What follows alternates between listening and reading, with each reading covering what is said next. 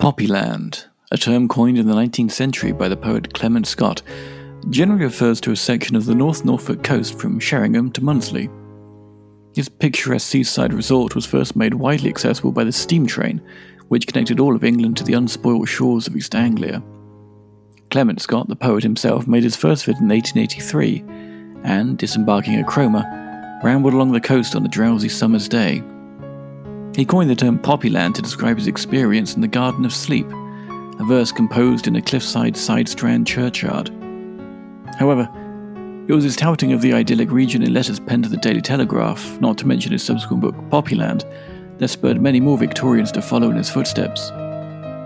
However, while still drawing crowds, there is a darker side to this windswept paradise of wildflowers and meadows. My name is Richard Shepherd, and this is Hallowed Histories. Hidden among the poppies by which this seafront locale became known are peppered a series of pits. Once thought to have been prehistoric dwelling places, they are now known to date from the 9th to the 11th centuries and were primarily created to allow digging for the iron ore which was used in smelting.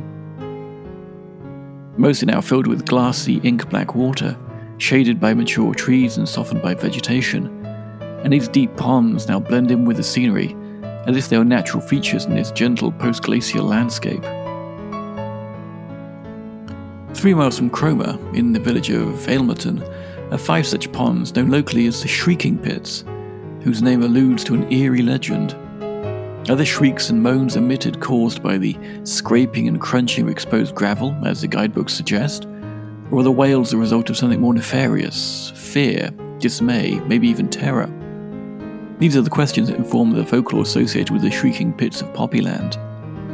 Much like the La Llorona legend of Latin America, these bodies of water are said to be haunted by a tall, ghostly, forlorn figure, clad in white, who shrieks, moans, and wrings her hands as she peers into the murky depths in search of her lost infant.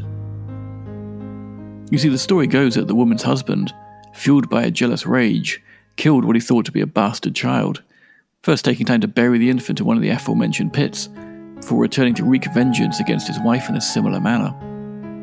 Her cries are said to still surface both day and night from the depth of the grave she shares with her child. A similar ghostly woman, complete with a white winding shroud, has also been seen roaming around the nearby area of Weybourne. Her wails are still said to be heard this time as a result of committing suicide in the murky waters of another pit, which was said to have been created by Thomas Cromwell during the destruction of Weybourne Priory. While forlornly wandering one frosty night on the banks of the pond, the desperate girl threw herself into the frigid water, an act which she immediately regretted. So it is said she called for help for some time before succumbing to her death, and as the Eastern Daily Press reported. It is said that at midnight on February 24th, the spirit of a village girl named Esmeralda appeared between the Vale of the Living and the Dead. At the age of 17, Esmeralda had fallen in love with a wealthy but untrustworthy young farmer, who conducted a secret relationship with her behind his wife's back. The local vicar discovered the affair and ordered them to draw it to a close. So the farmer skulked back to his wife, and without a word from her sweetheart, Esmeralda's heart broke, and she drifted into misery and depression, unable to forget her love. Wailing may also be heard to emanate from the pits of the ominously named Hungry Hill in North Reps, a name that points towards agricultural impoverishment inasmuch as it speaks to the existential, rapacious nature of the pits themselves. These hungry, ravenous, shrieking pits, the burial sites of long-dead Viking kings, are said not only to have swallowed lone women, but an entire horse and cart. And looking at the black, unreflecting water, it does not seem beyond the realm of possibility. Places such as this are often the locus of rural folklore, you see. They're repositories of legend. Into these landscape features can be painted tales of trickery, terror, and passion. And on one of the surrounding trees by the Hungry Hill hangs a notice board now effaced by time. So the sign became a palimpsest, where you're invited to write our own story, as did local author Susan Hill when crafting the legendary The Woman in Black.